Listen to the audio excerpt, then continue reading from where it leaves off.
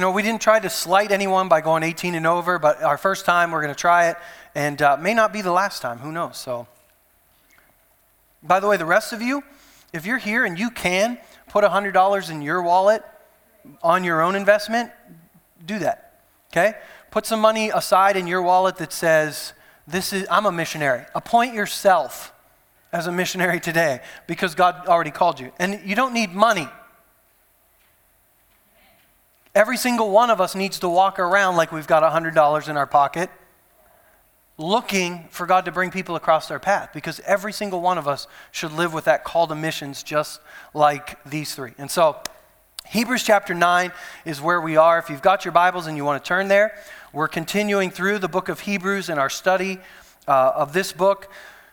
This is actually the 15th part of this series, and so I know you have to go back way far past Christmas in order to find out or get the rest of them.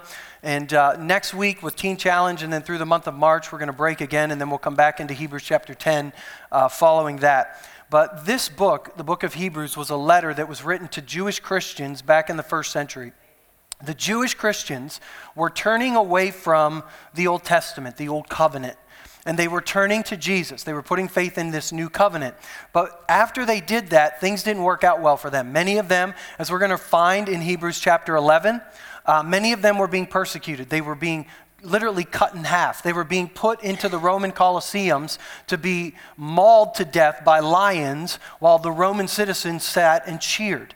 Okay, so you could say that they were a little bit concerned, okay? Many of them were having property seized, they were being stolen from, and they're like, well, we watched the prosperity gospel on TV that if I just name it, claim it, that I would be able to be free. And they had this sense that when they accepted Christ, that everything would just go the way they expected. Didn't work. And so the writer is writing to them and saying, look, excuse me.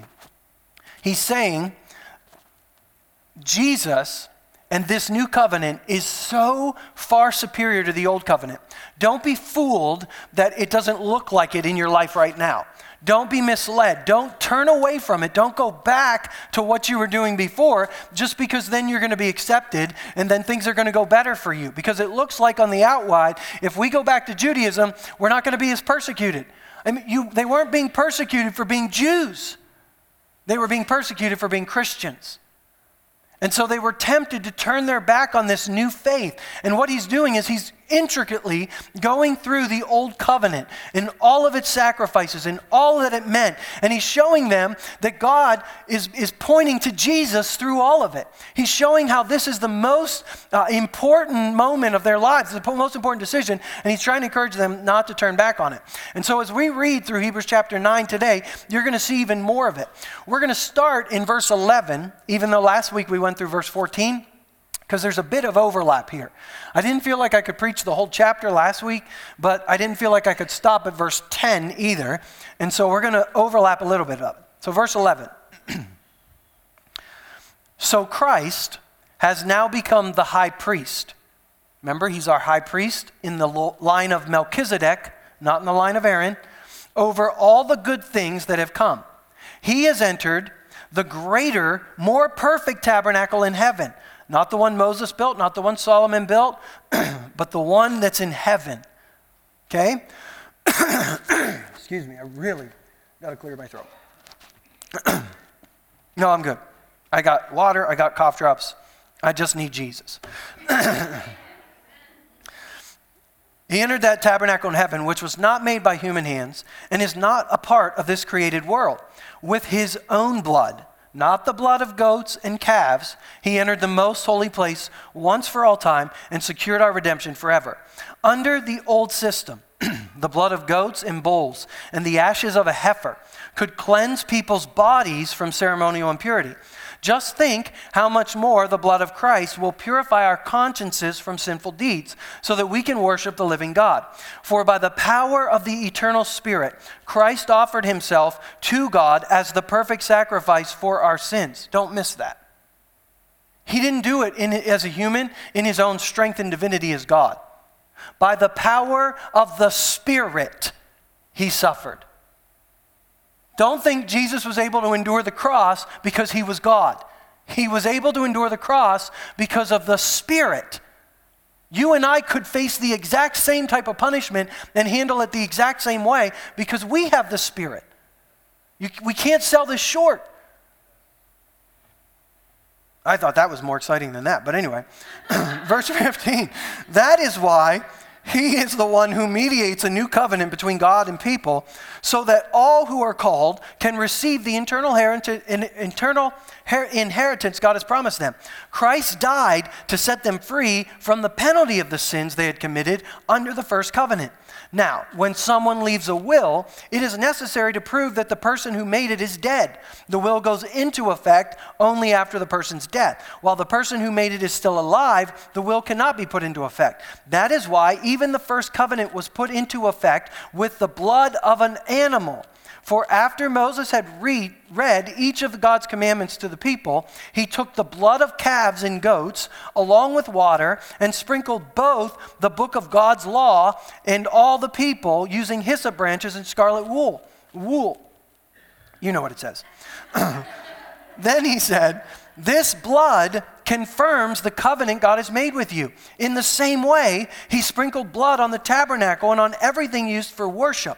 In fact, according to the law of Moses, nearly everything was purified with blood. For without the shedding of blood, there is no forgiveness. That is why the tabernacle and everything in it, which were copies of the things in heaven, had to be purified by the blood of animals. But the real things in heaven had to be purified with far better sacrifices than the blood of animals. For Christ did not enter into a holy place made with human hands, which was only a copy of the true one in heaven.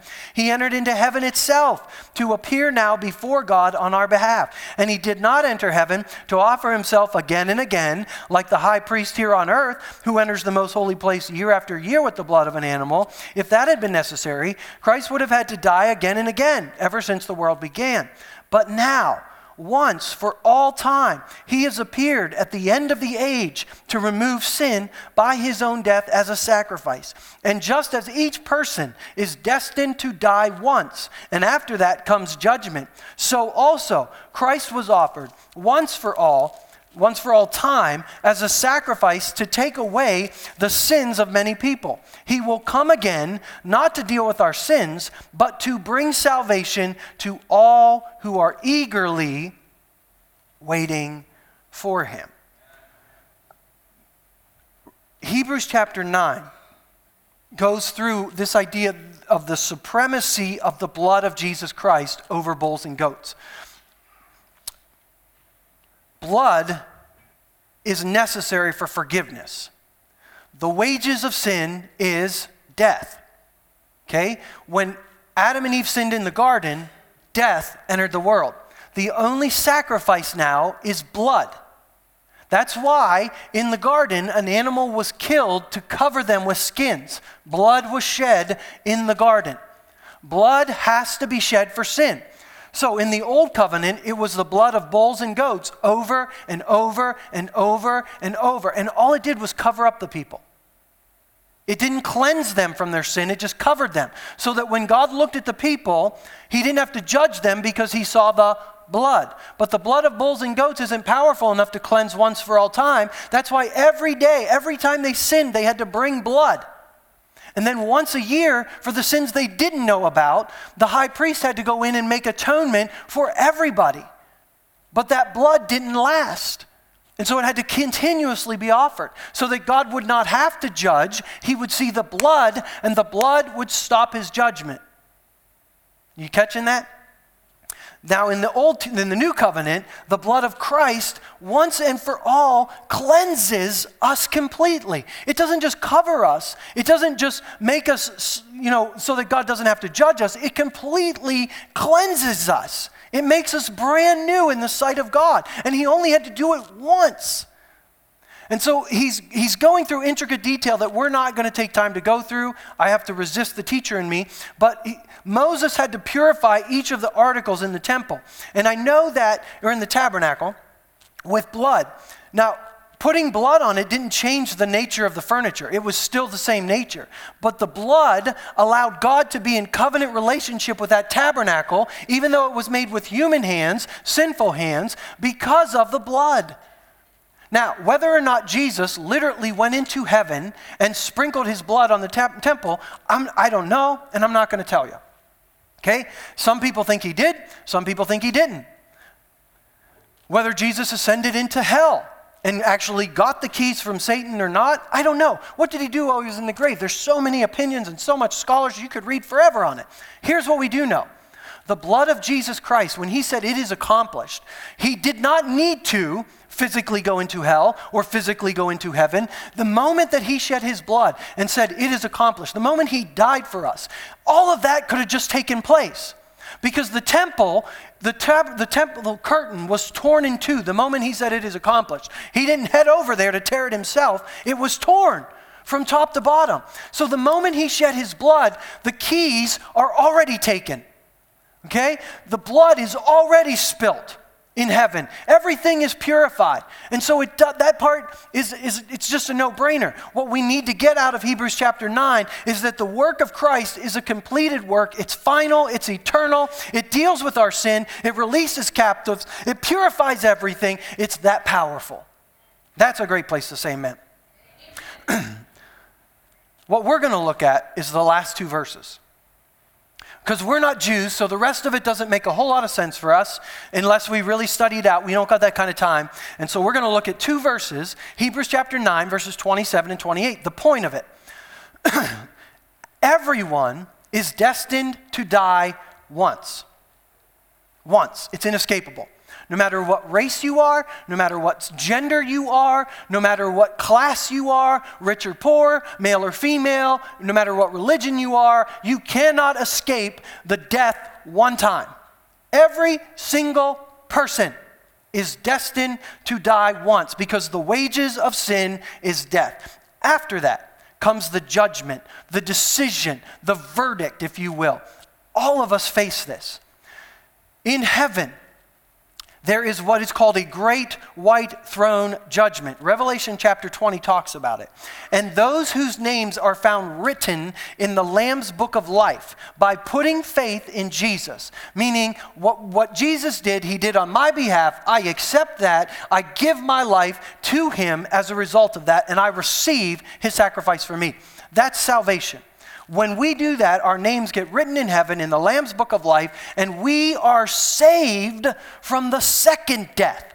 Revelation goes on to talk about those who stand before the great white throne, who are not found in the Lamb's book of life, get cast into the lake of fire for all eternity. This is the second death. We're not destined to die twice. Because of what Jesus did, now we're only destined to die once. But if we do not put faith in what Jesus did for us, even though God is no longer counting our sins against us, true statement, even though God is full of mercy and abounding in love, true statement, even though we know that God is just wanting everyone to be saved, true statement, some will still face a second death for failing to put faith in Jesus. So we don't want to be like that. We want to be those that are described as eagerly waiting for his second coming. Eagerly waiting. Now here's the thing. I don't think anything is in Scripture frivolously. I don't think the writers embellished on truth. I know that as preachers, we can embellish. Not purposefully, but we can. I don't believe the Scripture embellishes. So obviously, there's a difference between just waiting and eagerly waiting. Don't you think? Or he would have just said waiting. Are we eagerly waiting for him to bring salvation to us? Notice it doesn't say we're waiting for salvation. What are we waiting for? Him. Him. He brings salvation to those who are eagerly waiting for him. Now, we could sit here today and think about all the glories of heaven. We could sing about it. I've got a mansion over the hilltop. in that bright land where I'll never grow old. Hallelujah! I mean, I'm not going to get old. I'm going to cast off this body. I'm not going to creak when I get out of bed. I'm going to be able to run forever and not get tired. It's going to be awesome. No more sickness, no more pain, no more sorrow, no more bills, no more taxes. All of it gone. I mean, who doesn't want to eagerly wait for that? Right? But it doesn't say that. It doesn't say we're eagerly waiting for our home in heaven. What are we eagerly waiting for? Him. Him. The Bible often refers to us as the bride of Christ. Eagerly waiting for our bridegroom. Now, men, if you are marrying a bride that is eagerly waiting for the wedding more than she's eagerly waiting for a life with you, reconsider. I mean, some ladies, it's all about the day. I've watched, and we get so stressed out about the day, and we prepare for the day, but we don't prepare for our life together. I mean, we spend inordinate amount of times preparing every detail of the wedding, but we don't take very much time making sure we're going to stay together. And that's a problem. A good couple will prepare for both. Now, also, if you're going to get married to someone who really could care less about the day and just, let's just whatever, maybe we want to reconsider that one too. She should be a little excited. No, I don't care if you get married at the Justice of the Peace. I don't care if you get married in an elaborate, wonderful wedding or just a simple one. But if you're not eagerly waiting for the moment when you come together as husband and wife before God, well then, why not? I mean, you should be eagerly awaiting the day, but it should be balanced. We should be eagerly awaiting our lives together. Not many brides, when they get engaged, have a countdown calendar on their wall, and then they just watch the pages turn. I mean, there's stuff to do. There's announcements to send out. There's invitations. There's bubbles to put little ribbons on. There's little service things that need to go through. There's tool to buy. There's lights. There's candles. There's pre-lit stuff. Are we going to have sand? Are we going to have a unity candle? What are we going to do? There's so many options. There's so many things. There's so many details. And so, husbands, we're putting stamps on things. We're yes, dear, whatever you want me to do, dear. What do you think about this? I don't know. And we really don't know. Don't put pressure on us to choose, because we really don't know. And we might not have an opinion. But if you have an opinion, you do what you want, and we'll come along with it. But there's all of this stuff they do. Have you seen it? Have you been a part of it? Big checklist. But the bride of Christ, I mean, you know what? I'm eagerly awaiting my home in heaven.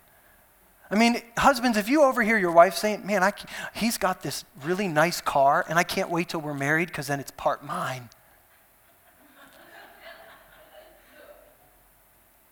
Is that a problem? I mean, she's eagerly awaiting your stuff. She's eagerly awaiting the benefits that marriage will provide, but not you. Well, but you're going to have a companion. You're going to have someone you can talk to every night. Well, yeah. You're going to have someone that you can share experiences with. It's going to be there to help you. Have you seen his car? But this is oftentimes how the bride of Christ treats our Lord. We're eagerly awaiting our home in heaven, which we should.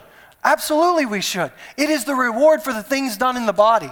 And he knows those. We have a high priest who can sympathize with us because he's been tempted and tested in every way just like you and I are. The only reason he could overcome was because he had the Spirit empowering him. But some of us as Christians think we're going to magically, when the rapture takes place or when we die, that our soul, our mind, our body, our will, our emotions, this soul, a part of us, is just going to magically be transformed when we go into heaven. But that's not what the Scripture teaches. The Scripture teaches when we put faith in Christ, instantly our spirit is made alive.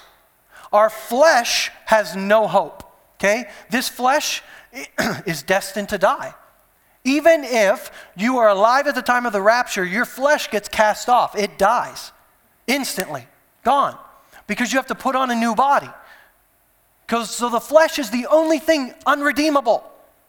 Our soul may also be redeemed, should also be redeemed right now. You and I should be working out our salvation that we've experienced in our spirit, in our mind, in our emotions, and in our will right now. That is the preparation for his coming. I am eagerly awaiting him, and I want to prepare myself to face him. I know that I'm not saved by it, but I want to present it to him. Does that make sense? I hope so. I skipped over the judgment seat of Christ. We're going to have to skip that. 1 Peter chapter 1. In all this you greatly rejoice, though now for a little while you've had to suffer grief in all kinds of trials.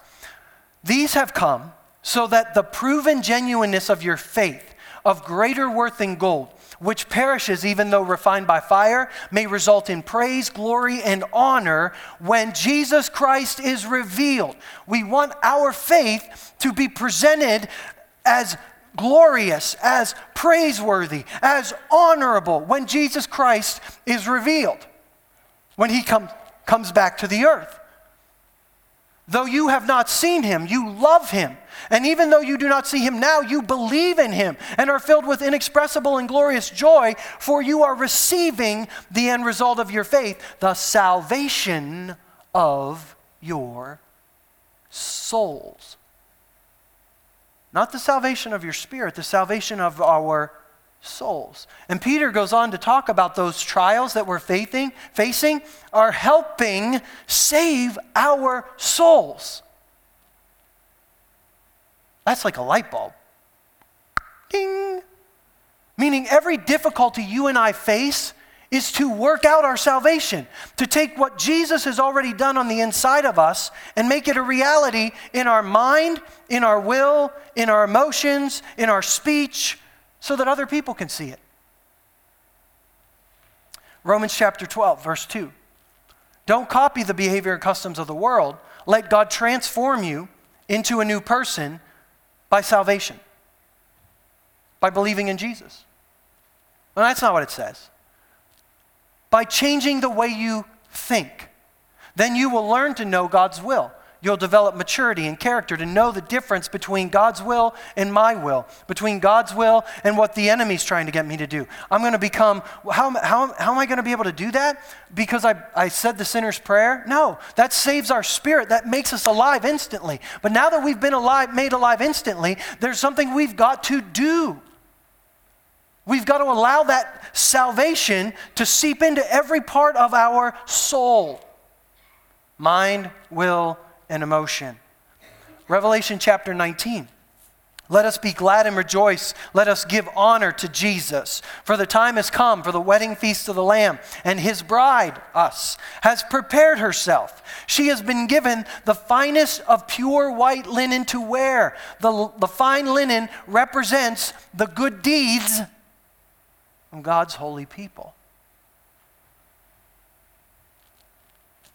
Please remember, salvation is by faith alone, but when we receive the salvation truly, we start processing that out of us to take over.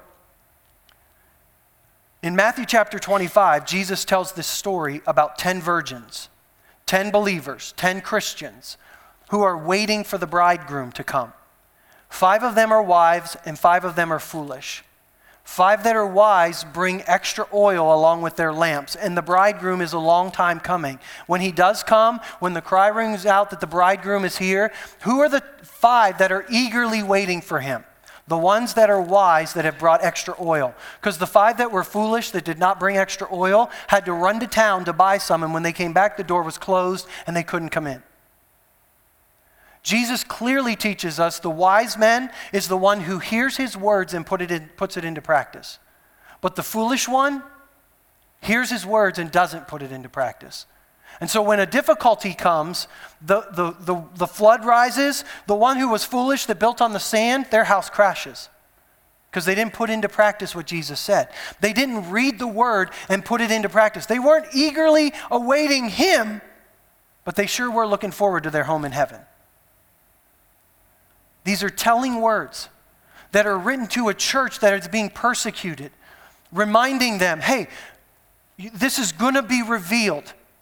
You just keep eagerly awaiting him. He's your reward.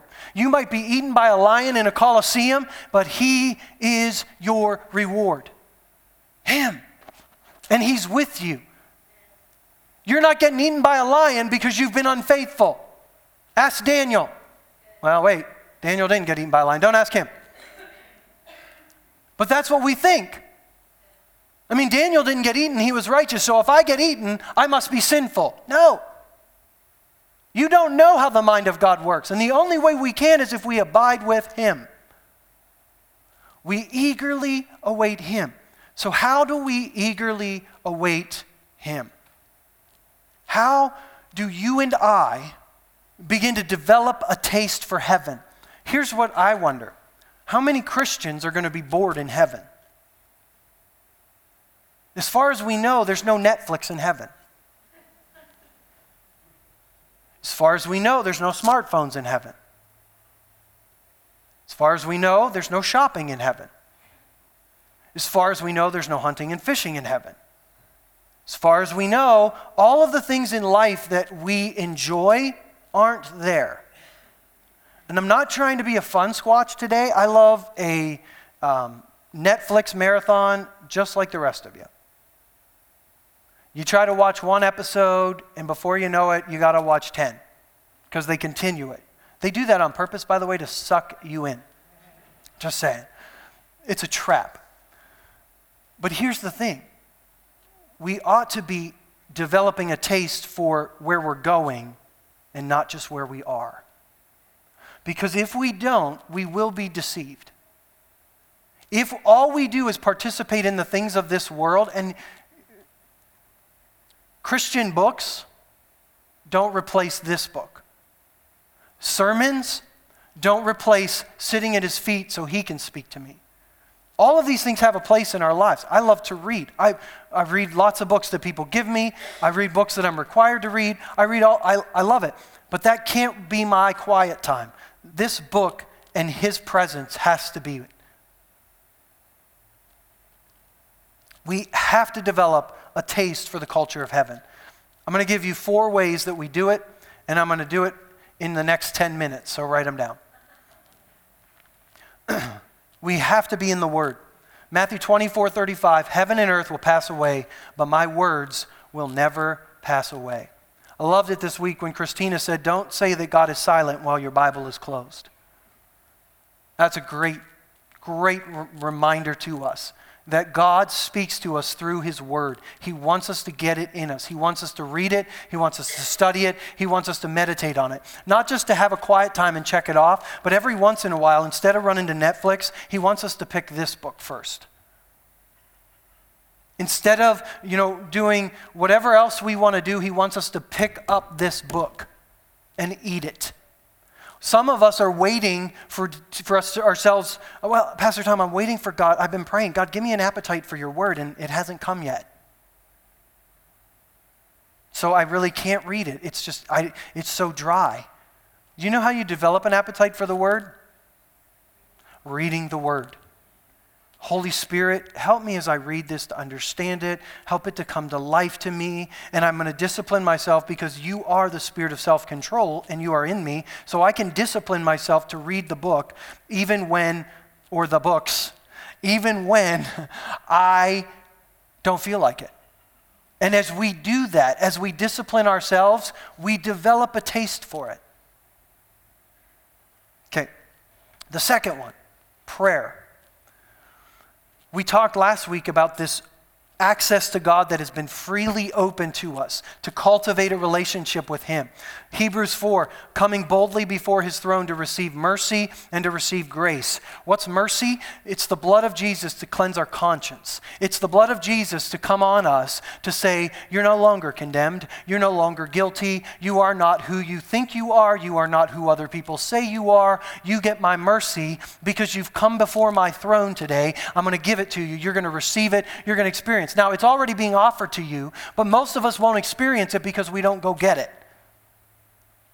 And all it takes to go get it is to say, God, I'm feeling so condemned and guilty today. That person, everything they just said about me is so true. And God, I need mercy right now.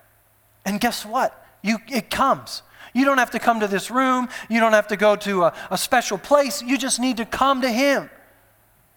You get grace. You get power to live this out. Jesus taught us in John chapter 15, verse 7. If you abide in me and my words abide in you, ask whatever you wish and it will be given to you. He also tells us in this same chapter that apart from Him, we can do nothing. And some of us still try. We still try. God, I know I need to witness to this person, so I'm going to just, come on. If you are having a hard time witnessing, start abiding in Jesus more.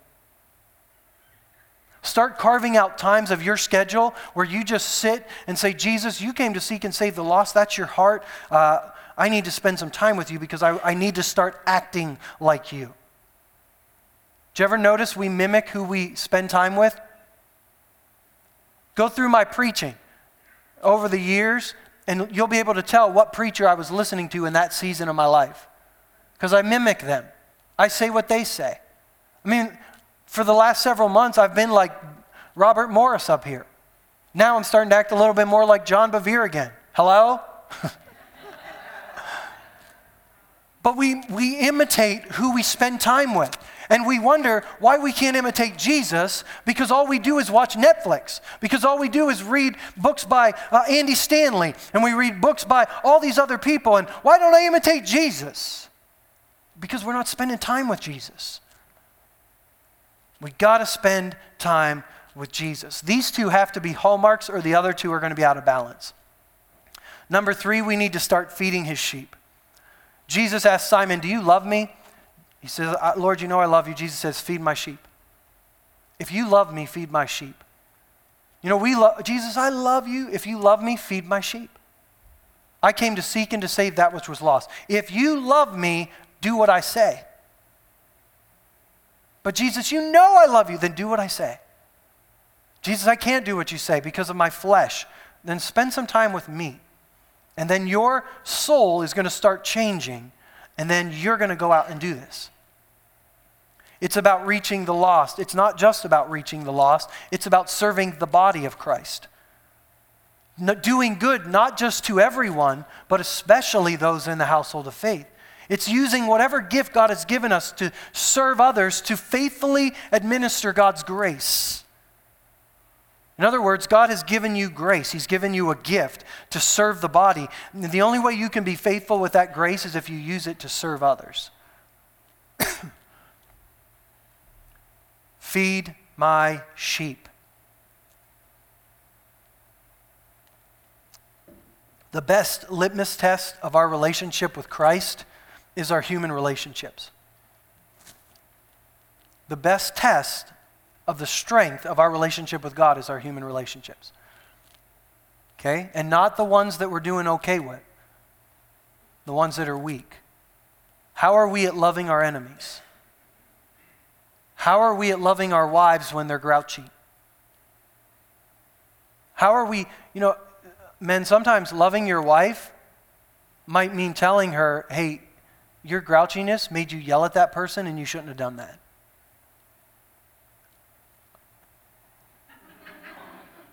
Ain't no man in the place wants to do that. But sometimes we need to. And wives, submitting to your husband doesn't just mean sitting there quietly. If your husband's being a jerk, you need to kindly tell him that. Stop being a jerk to people. That's not who you are. You're a child of God. That's not even a part of your nature anymore. Why are you doing that? There's a whole lot difference in how I said that than how we sometimes say it, don't we? Stop acting like your mother. Are you there? Because here's the thing. It's their behavior we're talking about, not who they are. Because who they are is a son and daughter of God. Who I am doesn't change when I act a certain way. Who I am is settled at the cross. But because of who I am, how I act needs to change. And that's why we can confront each other, because we're only talking about behavior now. We're not talking about character. Oh, that changes everything. All right, last one. Obedience and surrender. Jesus said it clearly. If you love me, obey my commandments. Why do you call me Lord and do not do what I say? Maybe somebody told you once that all salvation was step forward, say this prayer, repeat after me, and you're good. But salvation was a dying to ourselves. It was a recognition that I was very sinful and I was going my own direction. Jesus paid that penalty, and to accept what he did, I have to die. My dreams have to die. My will has to die. My thoughts have to die. My desires, even sometimes my desires that seem good and seem Christian, but aren't what he's telling me to do. Because we can put a good Christian label on something and disobey the Lord looking good. But if it's not what he told us to do, don't do it. Because I'm no longer mine. I've been bought with a price. See, the Bible warns us that if we don't develop a taste for heaven, we're going to be deceived. When you hear God's voice, don't harden your heart, be obedient. Because if we don't obey, we already covered this in Hebrews, if we don't obey, sin is so deceitful, it will harden our hearts against God. We used to teach that if you sinned and Jesus came back, you wouldn't be ready, so you better repent right now of everything you did wrong, because God is in heaven watching, and he is going to come and get you. That's not it at all. But if we allow sin to remain unchecked in our lives, it is deceitful, and it will harden our hearts, and it will turn us away from the living God. You cannot sow to the flesh and reap life. It will wear you down. And that's why we're warned. In Luke chapter 21, be careful not to spend your time, the majority of your time, feasting, drinking, worrying about worldly things. If you do, that day might come on you suddenly like a trap on all the people on the earth. So be ready all the time. Be eagerly waiting. Pray that you'll be strong enough to escape these things that will happen, and you'll be able to stand before the Son of Man. See, this generation, you have been sold a bill of goods that isn't true. We are now addicted to this device. We can't stop staring at it. We can't stop touching it. And it's not bad. There's good games you can play on here. There's good things you can listen to on here. But if this verse was written today, I can't imagine Jesus wouldn't say, be careful not to spend your time feasting, drinking, and looking at your cell phone. Looking at your iPad, watching television. Not that those things are bad, not that we can't do those things, but those things will not turn your character toward God. It's time to be in the Word. It's time to be in prayer. It's time to start carving out time to do these things. I leave you with this quote. This is a quote by Dick Brogden. If you don't know who Dick Brogden is, you will in the next few weeks. But he writes these words. The first chapter of this journal is foundational to the whole live-dead concept. We'll talk about that. The chapter is on abiding in Christ, which essentially means we spend extravagant time with Jesus on a daily basis. From that abiding time will come the strength and direction to fulfill the live-dead challenge. As you read the first chapter, you may be surprised to find that I call you to give Jesus a tithe of your day for 1 month. That means 2.5 hours a day. And every single mom in the room is like, I would gladly give Jesus 2.5 hours of my day. He writes to you, I don't have that quote in here, but he writes to you single moms too, that he's not talking about one chunk of time. But he's saying, you know what?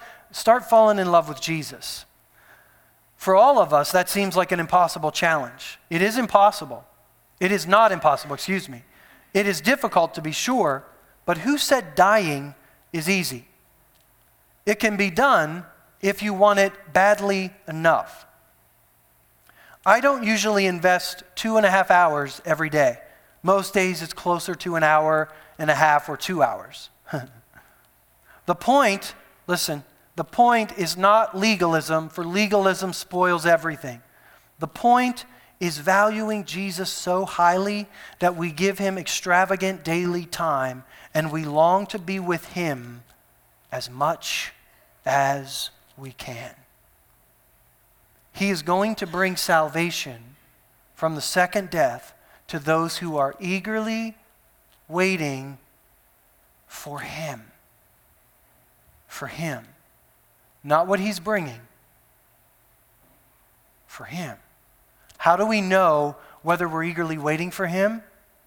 He's here. He's here right now. He's here in our worship service. He's with you every day when your Bible is sitting right there. How are we eagerly waiting for him right now? My prayer is that we eagerly await him. Let's pray. Father, I thank you for your word. I thank you that it teaches us what is right. I thank you that it shows us who you are, your character, your nature, the great lengths that you went to win us back.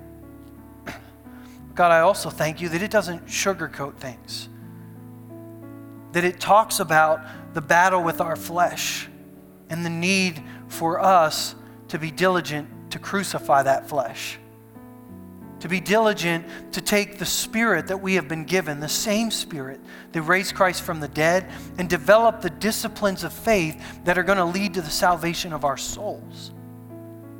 To allow you to change the way that we think, the way that we feel, the way that we talk. And so, Holy Spirit, today, show us the areas of our lives that need to change. Show us where we need to begin developing an appetite for the culture of heaven. Show us the things that maybe need to start getting cut off, because we don't want to run the risk of being deceived. We don't want to run the risk of that day closing on us like a trap. We want our hearts to be pure, to be soft, to be eagerly awaiting you. You. You.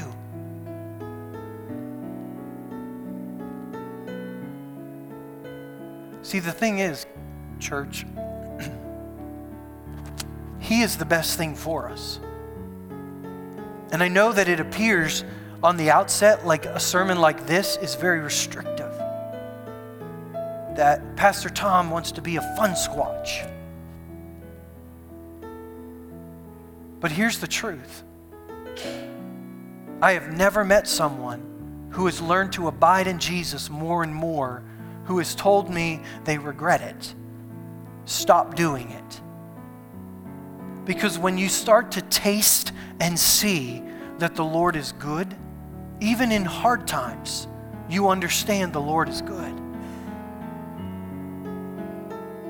The problem is when the hard time comes, we haven't been developing our relationship with him enough that we react and think God is taking from us, that God is angry with us, because we don't know who he is. We don't know that he loves us. I mean, really know it. We've got to start developing a taste for heaven. Through the word, through prayer, through feeding his sheep, through discipline, through obedience, laying our lives down. That's the call of this message today.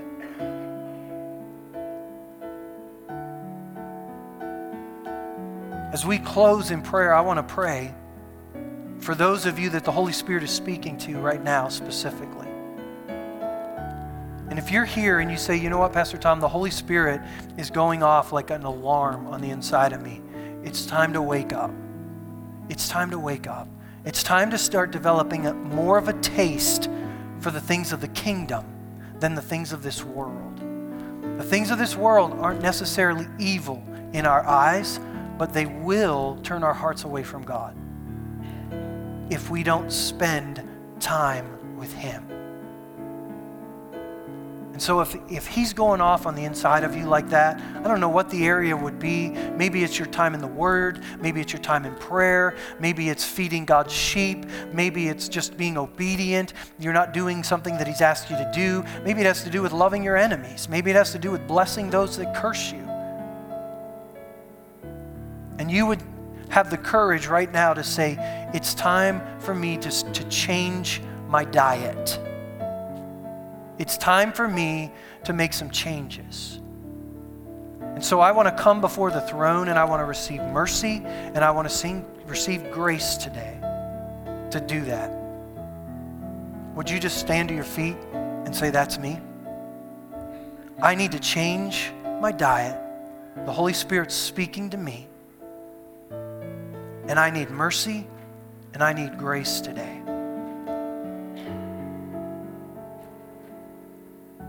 And so, Father, in response to your word, we come before your throne, and we come only because of the blood that Jesus shed for us.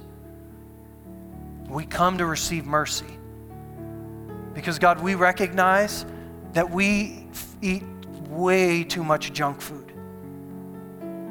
We are developing at times more of a taste for this world than we are for the world we're headed to. And things need to change. But God, we need your mercy today, because guilt and condemnation and legalism would just literally come and quench everything your Spirit wants to do in this moment. And so we need to know your love. We need to know our salvation comes from Christ. We need to know that we're your sons and your daughters. And so shower this room with mercy right now. And Holy Spirit, we also need your grace. We need your power. We know that you live in us, and we know that everything we need for life and godliness is there. Help us to draw from it. Help us to discipline our lives in a way that we start developing a taste for what is good. In the same way that with a physical diet, it's difficult to change our tastes. God, we understand this is going to take effort on our part, but that effort is going to be empowered by you. And so teach us first and foremost to abide in you. We need your help. Holy Spirit, give clear instruction right now to every person that's standing in this room, that we would know what change you're asking us to take. That one step you're calling us to right now. In fact, I want to caution you in this moment, please do not make a list of everything you need to change. Pick one thing. Holy Spirit, direct that one step. And I promise you, when you start taking that step, He'll show you the next one. This isn't about putting a bunch of chains on ourselves today. This is about one step of obedience at a time. And so that first step. Now, Lord, I pray you would bless them, that you would keep them, that you would cause your face to shine on them, that you would be gracious to them, and that you would give them peace. I pray it in Jesus' name.